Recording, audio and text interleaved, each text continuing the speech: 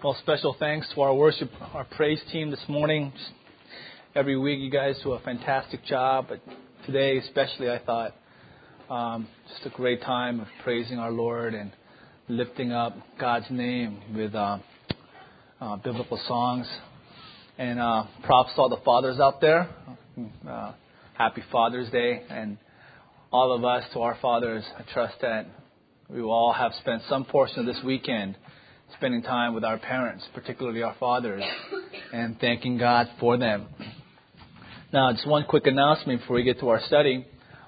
This is we have a monthly communion service following our morning service, and it is for believers only.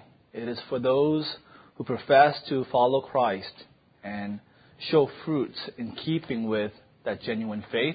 And if you are a Christian, we extend our right hand of fellowship to you.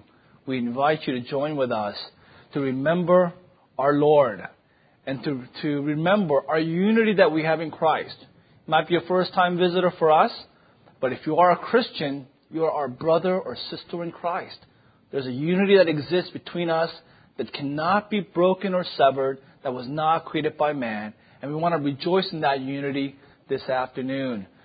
If you want to, we will have a meeting to my right after service, where we go over our communion service, we go over the gospel, where we're just express our invitation to you and hear your testimony so that we might join together in communion this day. So if you are a believer, please join us. Well, let's get to our study for this morning. And if you looked at your bulletin and saw the title, that is not a misprint. Yes, I believe we're the only church in all of America on Father's Day studying Titus 2, Marks of a Godly Younger Woman. Now, how did this happen? People that have been here before know what happened. If you're a newcomer, I'll give you a brief historical context. We're studying through the Gospel of John, doing really well. John chapter 9, we just finished, and we're making progress with the Gospel of John.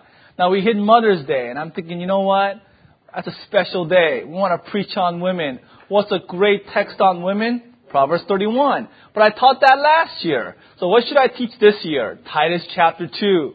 So I chose to teach on Titus 2. But in my study, and there is that adventure, expository preaching, adventure of studying the Word of God. You never know what's going to come out. And I realized I can't bypass verse 1. I can't bypass this teaching on older men just to teach on women. So on Mother's Day of all things, we studied the marks of a godly older man. That was a very interesting Mother's Day, if you remember. And then I took a few weeks off, and we're back here, and it's Father's Day. And now we're on verse 4 and verse 5. We studied older women a few weeks ago. Now we're on younger women. So that is how we have come to study younger women. But in a way, it is God's gift to all the husbands here, to all the fathers, because the passage today is loving your husbands. So the sermon might not be towards husbands, but all the fathers, but we will benefit the most, I believe, from this teaching. If your wife, I don't know, if your wife's not here, you want to get her a copy of this teaching, because you will benefit, I believe, greatly from it. Now, in Titus chapter 2, we have God's instructions to different categories of people in the church. And Paul categorizes all the people in the church into 4 categories. Very simple. Older men, younger men. Older women, younger women. Now, in our study thus far, we've structured our study of chapter 2 around 4 words. So I want to review for us. The first word is contrast. Each word begins with a C. The first word is contrast. Look with me to chapter 2, verse 1. The first 4 words of chapter 2, Paul writes to Titus. And he's an apostolic emissary ministering in the churches of the island of Crete. And he tells him, but as for you. Now with that first conjunction, we see that Paul is making a contrast between Titus and a group of people in the church. And who are these people? Verse 16, these are false teachers. Paul describes them this way in chapter 1, verse 16. They profess to know God, but they deny Him by their works. Their lives do not fit their profession. They profess to know God, but look at their deeds. They are detestable. They are disobedient. They are unfit for any good work. He's saying they're abominable. They're objects of disgust. In fact, they're disobedient to the Word of God. Therefore, they're unfit, adokimos. It's a construction term. This boulder is no good. We shouldn't use this to build this building because this rock or this material doesn't fit. It's not worthy. It doesn't pass the standards. Must be set aside, rejected, cast away. These false teachers are to be set aside. Hadakimos, because of their lives. Therefore, they bring no benefit to the church. And Paul is saying, instead of these men, Titus, but you, and he makes a contrast, and that's how he starts chapter 2. And the second word is, he commands Titus. And the command is, as for you, teach what accords with sound doctrine. Now that word teach is not a translation, it's an interpretation, because the Greek word there is not didake, which is teach. It's not keruso, which is preach. The Greek word is laleo, which means speak. The New American Standard Version has a better rendering.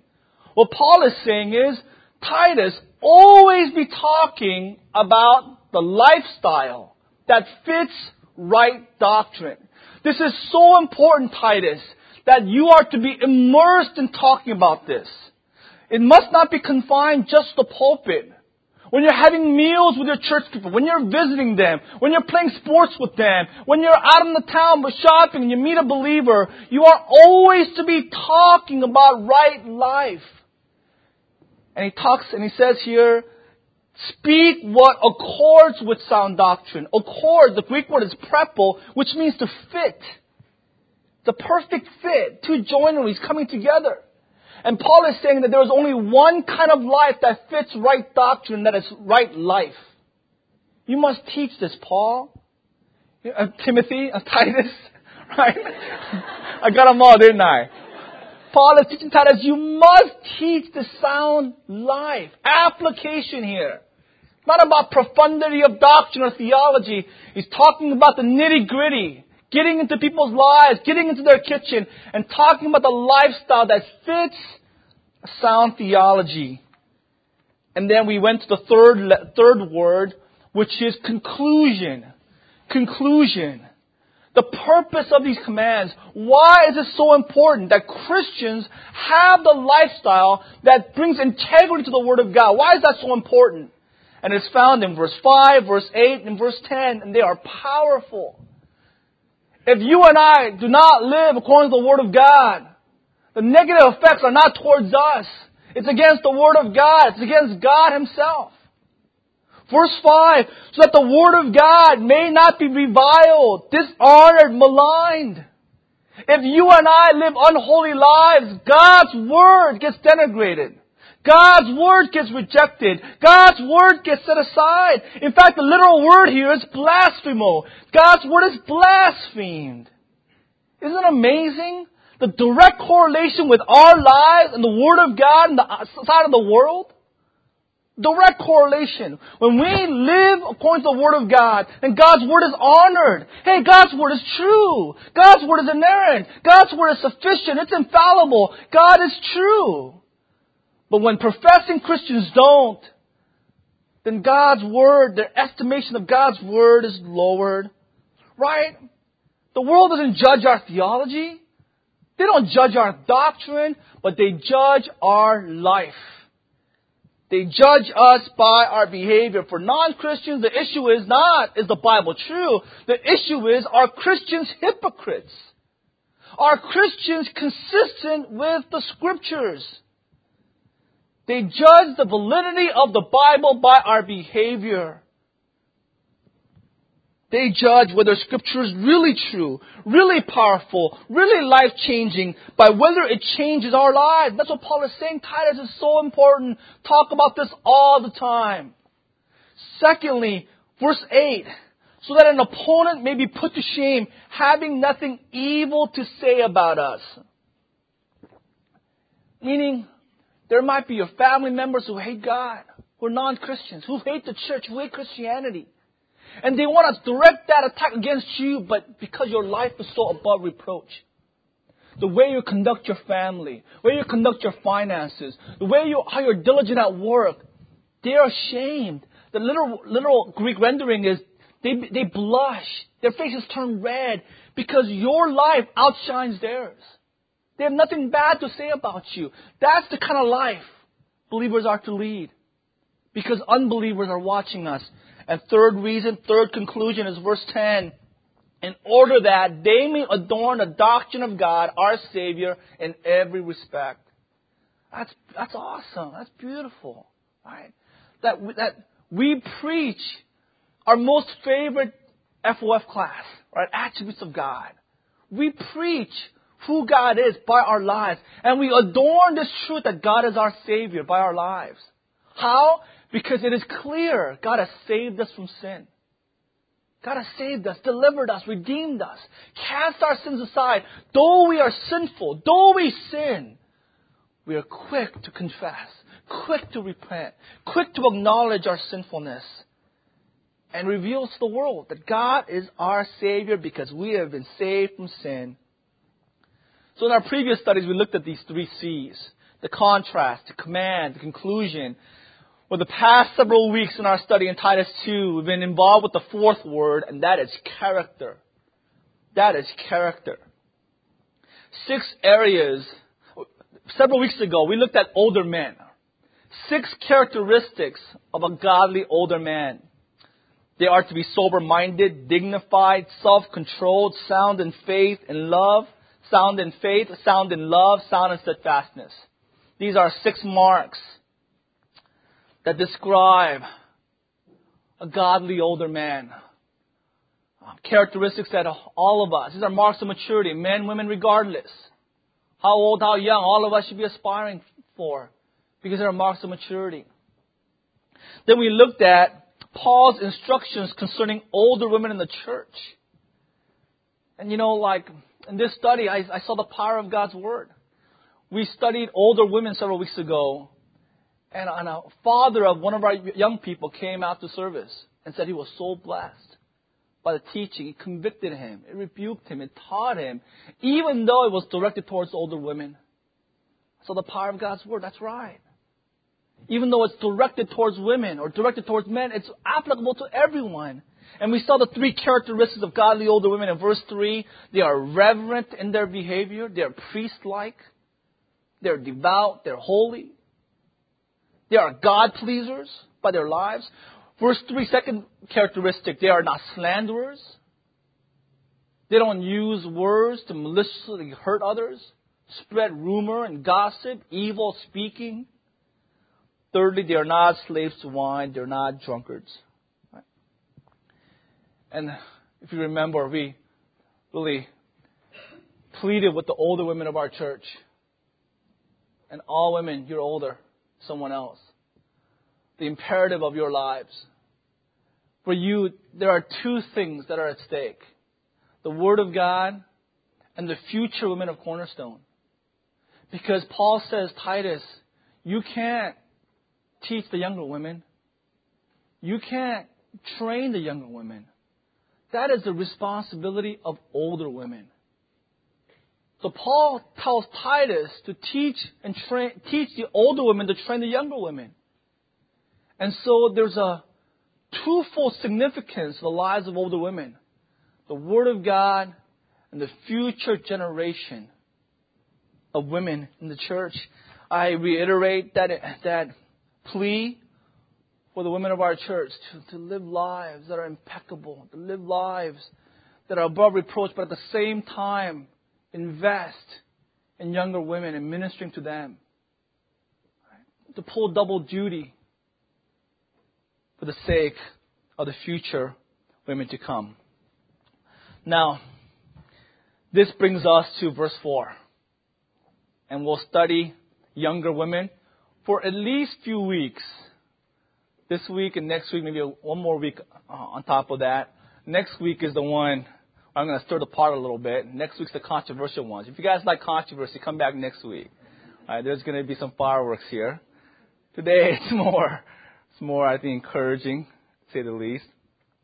Oh, verse 4, let's look at younger women. We had, I think, 40 women go to Martha Peace's conference on Titus to women 2 weeks ago. And after that, if I were to take a survey among all the women here and ask you, guys, gals, what's the number one characteristic of a godly woman? What's the number one? I think some answers that I would get is maybe wise. She's just wise. She's just, wise, right? How do you describe that? She's wise. Secondly, she's disciplined. Or another one else would say disciplined. She wakes up at 5 and she goes to sleep at 3 a.m. She sleeps 2 hours and she's just disciplined, right? Another person that she's a quiet and gentle spirit, right? You can barely hear her speak. She's so quiet, so gentle. Or her home is neat and tidy. Like Martha Stewart, watch out, Her home is just tight, right?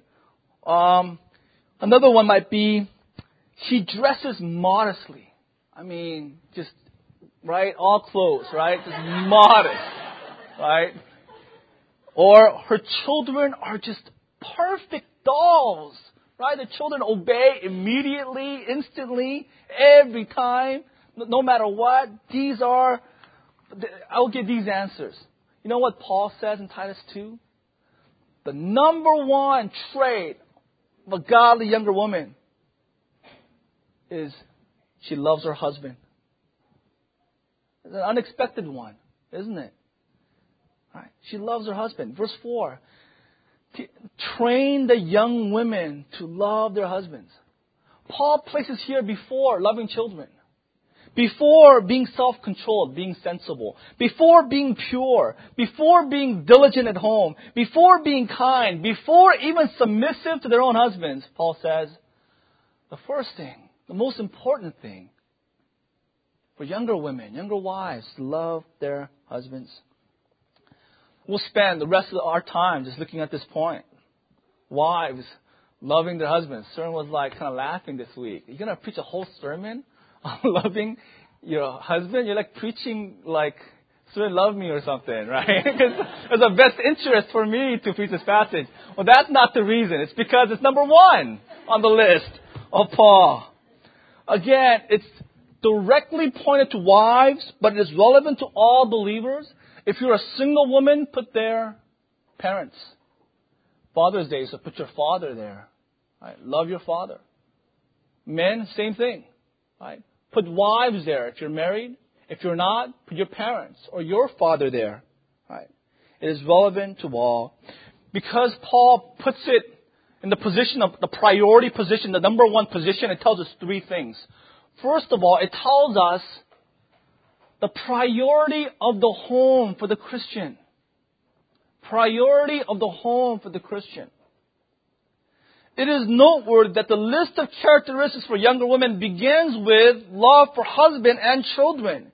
Meaning that the first characteristic of a godly younger woman is love that is directed towards her home.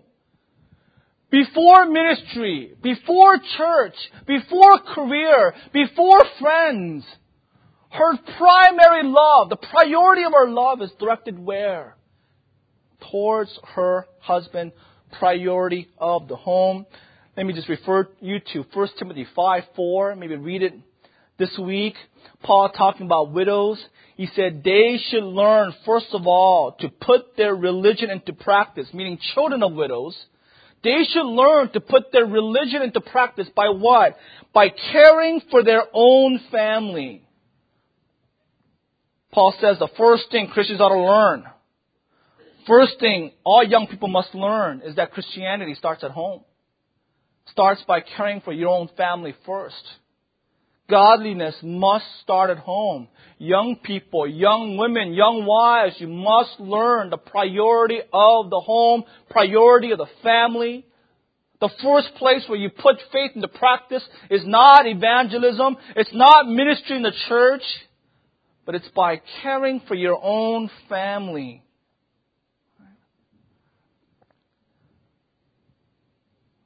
It is a must. It is not optional. This priority at home must not be neglected. again, the conclusion that the Word of God may not be reviled. The world reviles a Christian woman who neglects her husband because of church. The Word of God gets blasphemed when a young wife, in the name of missions and evangelism and ministry, immerses herself in the service of the church while neglecting her home. We see so many examples of that. Wives getting excited about Scripture, prayer, ministry, and they neglect their home. That must not be. The first priority is the home. And in the home, it teaches us, secondly, priority the husband. Right? So for a young wife, priority is the home. And in the home, her priority is who? Her own husband. Above her career, above her parents, above her church ministry, and even above their children. Let me ask you this, guys. Mothers here, if your child and your husband was drowning, and you could only save one. You could only save one. If you don't have children, your husband's drowning, and maybe your dad's drowning, your mom's drowning, your pastor is drowning. I don't know, right? Your boss, whatever you care about, your car is drowning. Who would you save first, right? Paul says, you gotta say the husband. Right? Is that radical? Priority is towards the husband. Right? We'll study this next week. If you love your child, and if you really love your child, you will love your husband first. That is loving your child. We'll look at that next week. Priority of the husband in the family. Thirdly, we see the priority of biblical love for the husband. Right? Priority of biblical love for the husband. When Paul says, train young women to love their husbands, we need to understand the word that Paul uses, phileo, is a biblical love, not the worldly love that we think about. Right? There are two wrong views of love towards husbands. The first view is seeing love as an emotional love as romance. We have several newlyweds here, and some of these wives might be thinking, you know what, James, this sermon's not for me. I don't need to listen to this because I love my husband, right? I mean, I love him. I don't struggle with this. I'm so in love with my husband. He's the apple of my eye. I think about him when I wake up, when I go to sleep. Man, I don't have to be trained in this. Well, first of all, that's going to be over real soon, right? Just hold on. Okay, we'll talk a year from now and see where you're at. And secondly, you have a wrong understanding of love because biblical love does not come naturally. Biblical love does not come naturally. If it did, then we wouldn't need to be trained to love, right? Why do you need... So you don't need to train someone to be selfish. You don't need to train somebody to lie or steal or cheat or to be prideful. It comes naturally to us. But to biblically love someone, it's unnatural because we're sinners. So a wrong view of love, right, hinders a right understanding of text, the priority of not just love for the husband, but biblical love. Second wrong view of love is, you don't know my husband. I don't love my husband. I can't love my husband. Nobody can love my husband. My husband is not lovable. Right? I don't love him anymore. I've lost that love. I don't care for him anymore. Right? The feeling is gone. It's been gone. Nothing in my heart for him. Right? Well, my response to you is that that's disobedience. Right?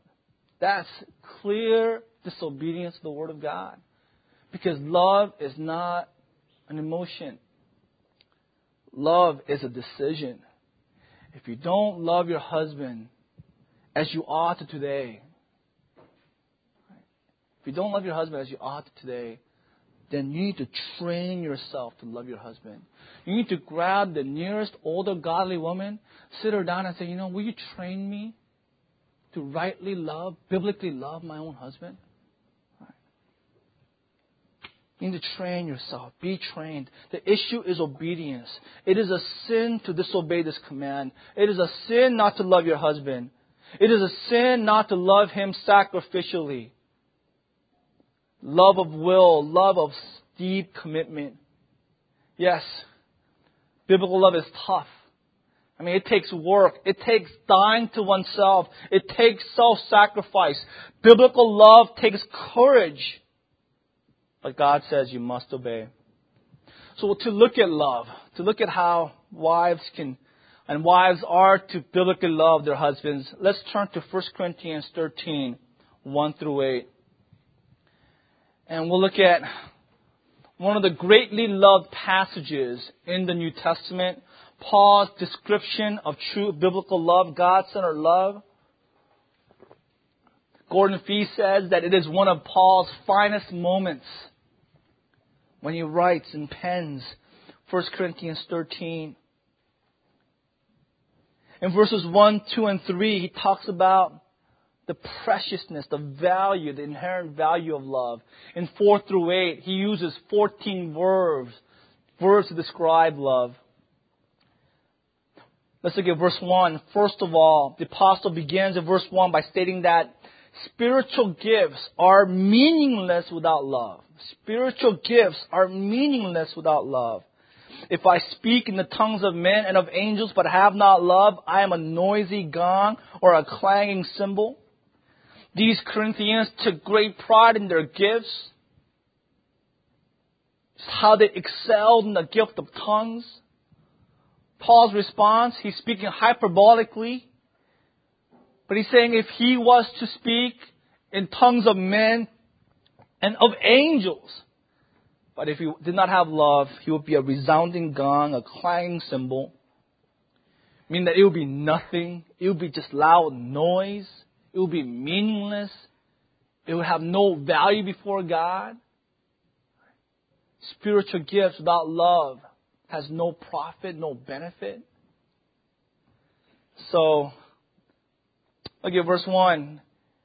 Maybe we could insert this phrase here. If I speak in the tongues of men and of angels, but have not love towards my husband, towards my parents, towards my siblings, I am only a resounding gong or a clanging cymbal.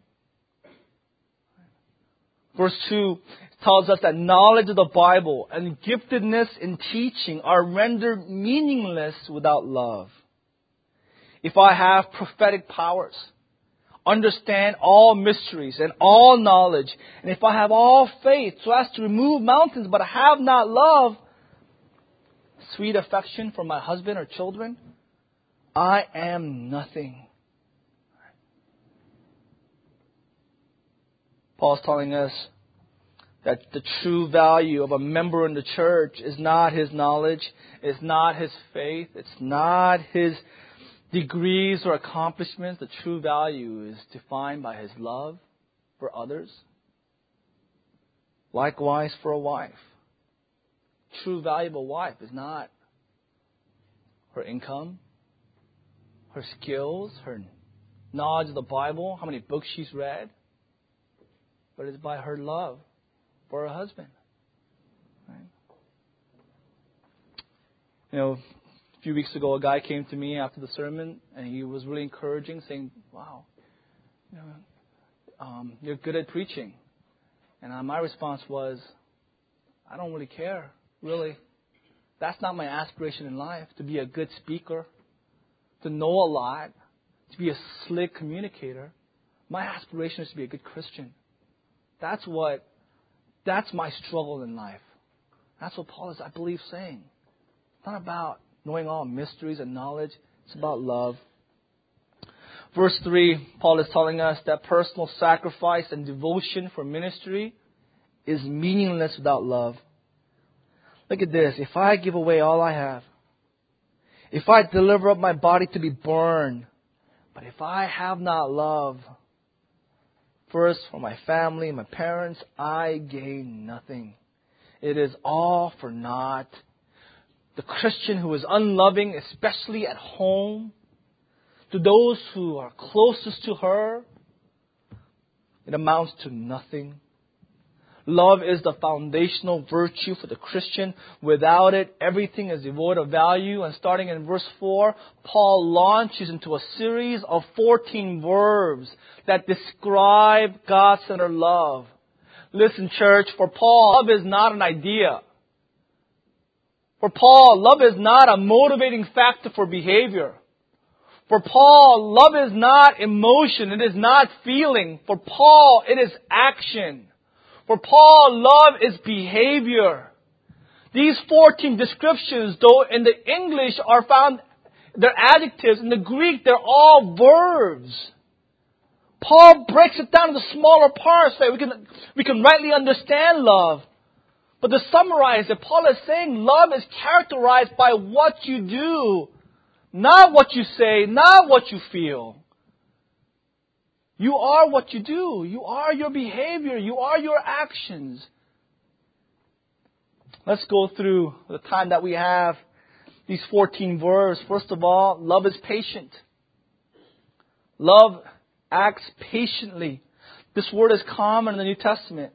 It is used almost exclusively of being patient with people, rather than with circumstances or events. This teaches us that we are to be patient with people and endure through circumstances. We devalue people if we are enduring them. If you're just enduring your husband, just persevering, just holding on because over your children or fellow believers, you're not loving them. That's not love. We are patient with one another. We forbear them. KJV says, we suffer long for and with them. Chrysostom, the early church father, said, it is a word which is used of the man who is wronged and who has the power to avenge himself, but will not do it. End quote. A virtue that was unique to Christianity at the time. In the Greek world, a person who sacrificed themselves, a person who was not avenging, a person who was patient and endure, or patient with others, was considered weak, without strength. Aristotle taught that the Greek virtue was to refuse to tolerate insult or injury. That he taught that it was virtuous to retaliate for the slightest offense, much like our culture today. But Christians are called to the opposite. In interpersonal relationships, Christians are called to have greatest concern for others, not for themselves. Christians are called in love to Romans 12:17, not to pay back evil for evil. Matthew 5:39, in interpersonal relationships, when someone slaps you on the right cheek, Christians are to, in love, turn the other cheek. Paul says that characterized his own heart, 2 Corinthians 6:6, when he was so betrayed, so hurt by the Corinthian church, his heart was full of patience towards them. Ephesians 4:2, therefore Paul says it should characterize every Christian. Isn't that beautiful? That the first quality of love is the verb patience. Second is that love is kind. Patience is the passive response to your husband, someone in your family, someone in the church. Kindness is the active response. Kindness means to be useful, to be gracious, to be serving. It not only feels generous, it is generous. You lavish. The idea of lavishing what they don't deserve. You're kind to them. Next, love does not envy. Love and jealousy are mutually exclusive. Where one is, the other cannot be. The sense is, love does not envy others' happiness. Love delights in their welfare. Envy is to feel discontent when someone has something that you don't have. Someone excels in some way. Someone is superior. No. Love does not envy. Right? Jealousy has two forms. One form says, I want what that other person has. Right? So maybe for a wife, he has a better car, I want the better car. He has more free time, I want more free time. I want better stuff than him. A worst kind of jealousy is, I want that person not to have what they have. It's not just I don't have what they have. I want that person not to have what that person possesses. The best illustration is the two mothers with Solomon. One mom, her baby died. She switched the baby in the middle of the night. They went to Solomon. What should we do? Solomon says, well, cut the baby in half. Kill the baby and split between these two moms. The real mom said, no, let the child live. We'll give it over to her. I'll give my baby over to her. The sinful mom, what does she say? The jealous mom, no, cut the baby in half. May the baby die. Right? Jealousy. Right? She rather that the other mom not have her own child because of jealousy. Love does not envy. Next, love does not boast. The verb, its middle voice, meaning love does not boast about himself or herself. If you love your husband, you don't talk conceitedly in front of him. You don't parade your accomplishments around him. You don't compete. You don't measure. You don't assert your superiority in any way. You don't brag. Bragging is the other side of jealousy. Of building yourself up. Or you love to talk about your favorite topic, and which is yourself. Love does not brag. Love does not boast.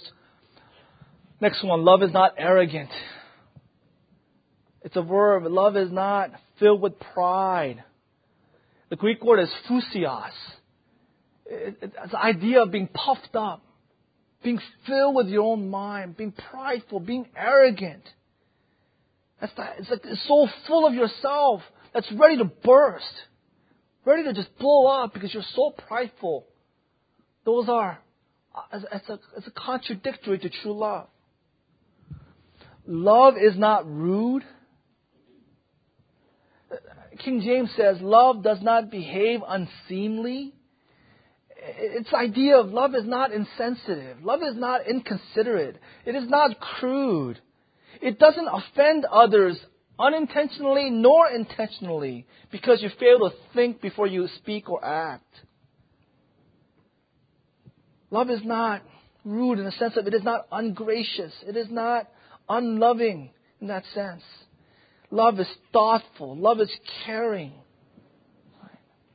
The verb means, in a sense, to act shamefully, to act disgracefully. Love does not act that way. Next one, verse 5. Love does not insist its own way. Love is not selfish. It does not seek one's own happiness over against others. As Christians, we are to seek the good of others, not our own good. Lenski says, quote, the root evil of fallen human nature is in wanting to have its own way, pure selfishness, and you have just replanted the Garden of Eden, end quote. Let me tell you this. I'm speaking to wives today, so I'll just point it towards wives. But when a wife loves her husband, when a wife loves her family, everything but God and His Word is preference. Everything but God and His Word is preference. Right? Color of the carpet. Right? Where to live. Right? Movies to see. Food to eat. Right?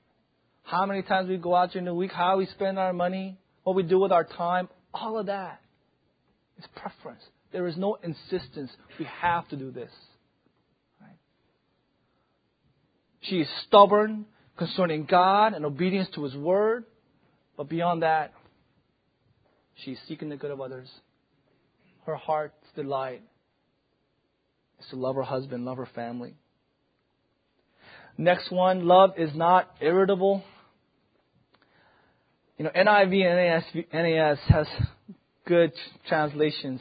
NIV says it is not easily angered. NAS is not easily provoked. I guess it's the movie that's coming out soon. Right? What are you guys thinking of? Right? Incredible Hulk. Right? You get a little angry and turn into this green monster, destroy everything. Well, if you love, you don't turn into the Incredible Hulk. Right? You're not irritated. You're not provoked to anger. A sudden outburst of emotion or action. Right? It's like the Lord. When God's glory was dishonored, He got angry, righteous anger. John chapter 2. He cleansed the temple. He expelled the money changers, sellers of animals, whip of cords. Using physical violence, He removed physically people from the temple when God's honor was at stake. But when people vilified Him, attacked Him, called Him names, called Him all sorts of crude, vicious things, He never got angry. He never provoked Him to anger. Same thing with Paul. When Paul saw heresy, immorality, misuse of spiritual gifts, he was provoked. He was stirred up within him. Acts 17:16 says, when Paul was in Athens and he saw all these false idols, it says that same word, his spirit was provoked with him. A righteous indignation was stirred up in him when God was not worshipped. But when people beat him, accused him of immorality, of false living, of greed, of stealing money, Paul did not get angry. Love is not provoked to anger because in self-defense or retaliation. Right. Next one. Love is not resentful. Love is not resentful. Again, NIV and NASB seems to have a better rendering here. It keeps no record of wrongs. NAS does not take into account a wrong suffered. The Greek word is logizomai. It is a bookkeeping term that means to calculate when figuring an entry into a ledger, putting into a permanent record that can be consulted later when needed. It is the idea of keeping track of what your spouse has done wrong. And you store it in the permanent memory banks. You know what? I got to remember this because I got to use this against him later on. Man, when he brings that up, I got to bring this up. I got to remember. This is a good one. When he did this, he said this, he behaved in this way. I got to keep a record. I must never forget this. And I'll bring it up at the most opportune time. That is not love. Love keeps no record of wrongs. Love keeps short accounts. Right? Short accounts. Love forgives, and it is gone. It is gone. I don't remember. It's erased. I have no record of it. Love does not rejoice at wrongdoing, but rejoices with the truth. Love does not delight in any harm, any evil that is done, any wrong that is done, but rejoices in truth. The best illustration that I come with is Paul in jail and in Philippi. He says these people are preaching the gospel for wrong motivations. They're preaching the gospel to cause me harm. They know I'm in prison for the gospel, and more they preach, more heat comes upon me, more accusation, more persecution. And they're doing it for wrong reasons. But Paul rejoices at truth. But Paul says, but I rejoice that the gospel is preached. Showing what love is. Love believes all things. lack of time, we'll go through the last 4. Love believes all things, hopes all things, endures all things. Love never ends. Love bears the unbearable. It believes the unbelievable. It hopes when the situation is hopeless. It endures when anything less than love would give up. Isn't that beautiful? Isn't that great? Isn't that how younger women ought to love their husbands?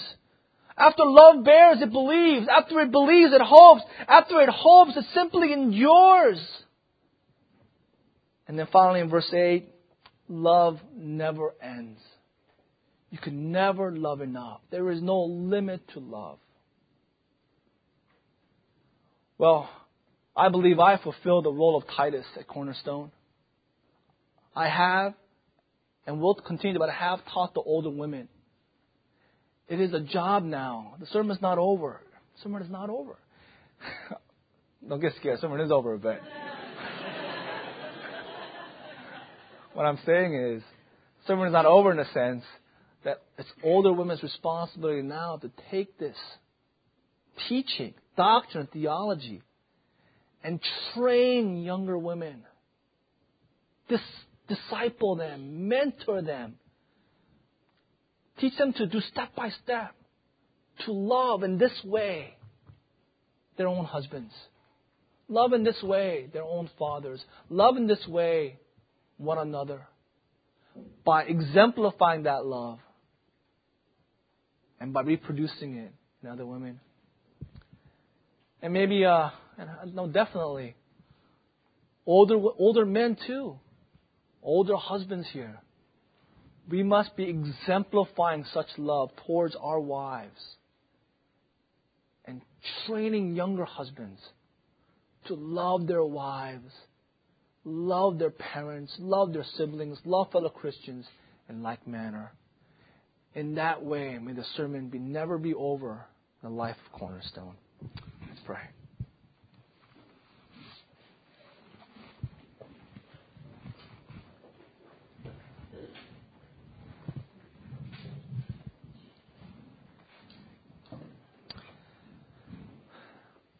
Oh, our great Father,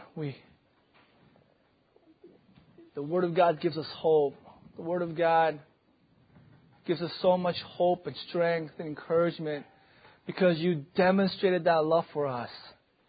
We see that love in a list in 1 Corinthians 13, but we also see that love in the person of Jesus Christ. By you sending your only Son to die for unworthy sinners as us, you demonstrate the love that is described here in 1 Corinthians 13. Lord, as we follow in your footsteps, may we follow in doctrine, but may we follow also in life. And in life, supremely, may we follow in the way of love by loving our families, loving fellow believers, loving the world as you loved us. In Jesus' name, amen.